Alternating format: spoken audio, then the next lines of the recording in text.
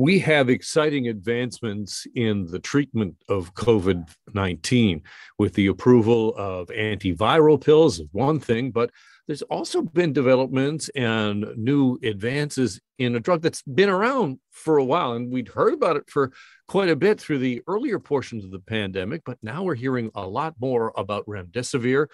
Dr. Robert Fowler is a senior scientist at Sunnybrook Hospital and co-author of a new study looking at how effective it is for the treatment of COVID-19. Welcome to the program. Thanks very much, John, for having me. What has the research shown about how effective it is? Well, we just announced yesterday the results of a trial that took place across Canada in about 52 hospitals. And we engaged about 1,300 patients who were hospitalized with COVID and asked them to participate in a study where they received either our usual best care or that same care plus an antiviral medication called remdesivir. And when we followed patients during their hospital stay, we found that patients treated with remdesivir were about half as likely to be put on a ventilator and had about a week fewer days of needing oxygen in the hospital. Well, the findings for survival, whether someone lives or dies, weren't statistically significant in an absolute sense. It showed that there were about 4% fewer patients who died when they were treated with remdesivir. So that would mean about every 25 people that were treated, about one more person would survive and leave the hospital. We didn't see differences in side effect profile, which is really important with a new medication and a new condition. And the results seem to be pretty similar, irrespective of how sick you were, or whether you're a man or a woman, how long you've had your symptoms, etc. So I think this is an important incremental bit of information on how we can best treat patients that are hospitalized with COVID. If I recall correctly, this was developed for the treatment of Ebola. How does it compare to the recently approved Pfizer antiviral? Yeah, well, there are so many medications that have been investigated and remarkably really proven effective for the treatment of people with COVID, both in the hospital and out of the hospital. Some of the medications are antivirals that could act on a number of viruses. Remdesivir is one that has been tried for hepatitis viruses, Ebola, and other things, and hasn't really been shown to be so effective in these other conditions, perhaps in part because of the condition, perhaps in part because of the kinds of studies and the way the patients were followed. But in this case, it does definitely seem to have a treatment effect. This medication is given intravenously, and so it's easiest probably in the hospital setting. But for outpatients, there's still the possibility that this medication may have a role to play, although its greatest impact seems to be in those that are sick enough to be hospitalized. The other kinds of medications that are out there right now, you mentioned at the beginning of this segment, some oral medications, which is terrific in that we have a much greater ability to get those out to people and have them be able to take them with ease. One, Paxlovid, just approved by Health Canada, with increasing supply of that coming into the country. And then a number of other medications that are either by intravenous or subcutaneous injection of a variety of different mechanisms, some that attack the virus with antibodies, some that suppress the immune system a bit, which is often revved up in COVID-19. And there's really a host of medications now, depending upon how sick you are and where you are in the healthcare system, that are effective.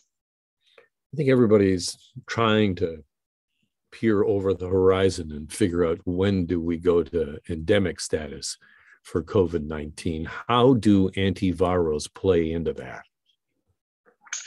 That's a great question, and I think that the kind of antiviral is important when answering. A medication, for instance, like remdesivir that we mentioned, probably will have a more generic effect on the virus and its variants. Meaning that it's something that is likely, although we can't be 100% sure, to be useful even as the virus changes over time. Some medications, particularly the monoclonal antibodies that are built and directed very specifically to certain parts of the virus, its outer parts, might be more or less effective depending on the variant. And we've certainly seen this with Omicron, that some are effective and some are less effective.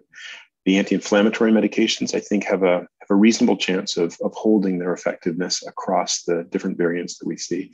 So I think it will depend a little bit on the particular medication. And ideally, we're going to be getting sort of post I would say, introduction of medications data as we, get more experience with Omicron. And it's possible that there will be other variants in the future, and we'll have to look at the effectiveness again in some way, even if it's not through these large clinical trials. Speaking with Dr. Robert Fowler, who is a senior scientist at Sunnybrook Hospital and co-author of a study looking at remdesivir and its treatment for COVID. The Minister of Health in this province yesterday said, quote, a glimmer of hope. I'm just wondering, just to check in with you on your optimism scale, how are you feeling? Well, we're in the hospital and in the population in general still very much in the midst of this enormous sort of wave of Omicron.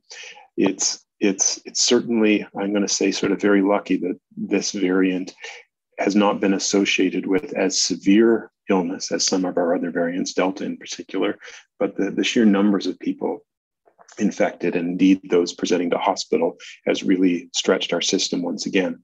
I think with the Omicron situation over, the next many months, we're likely to see, a downturn in the infections and presentations to hospital, and we will be able to resume a bit more of what people would consider sort of normal interwave existence with this darn pandemic. But it's likely that there will be, some other smaller waves, even with Omicron, over the course of the next 6 months. Our hope is that things get under sufficient control, and there's been, broad enough exposure around the world, frankly, to either vaccines or the virus, that it is perhaps less likely that new variants will emerge in great numbers, and that we do have a general downturn in the numbers and likelihood that new variants will pop up. But, this is 2 years now in the generation of the pandemic, and predictions over the next 1 or 2 years are pretty tough to make. So we'll just keep doing what we're doing and hope that with combination of vaccine penetrance across the world, not just in Canada, and more effective medications, that we'll be able to get back to normal lives. Dr. Fowler, thank you so much for your time today. Oh, it's my pleasure. Thanks for the interest. Dr. Robert Fowler is a senior scientist at Sunnybrook Hospital.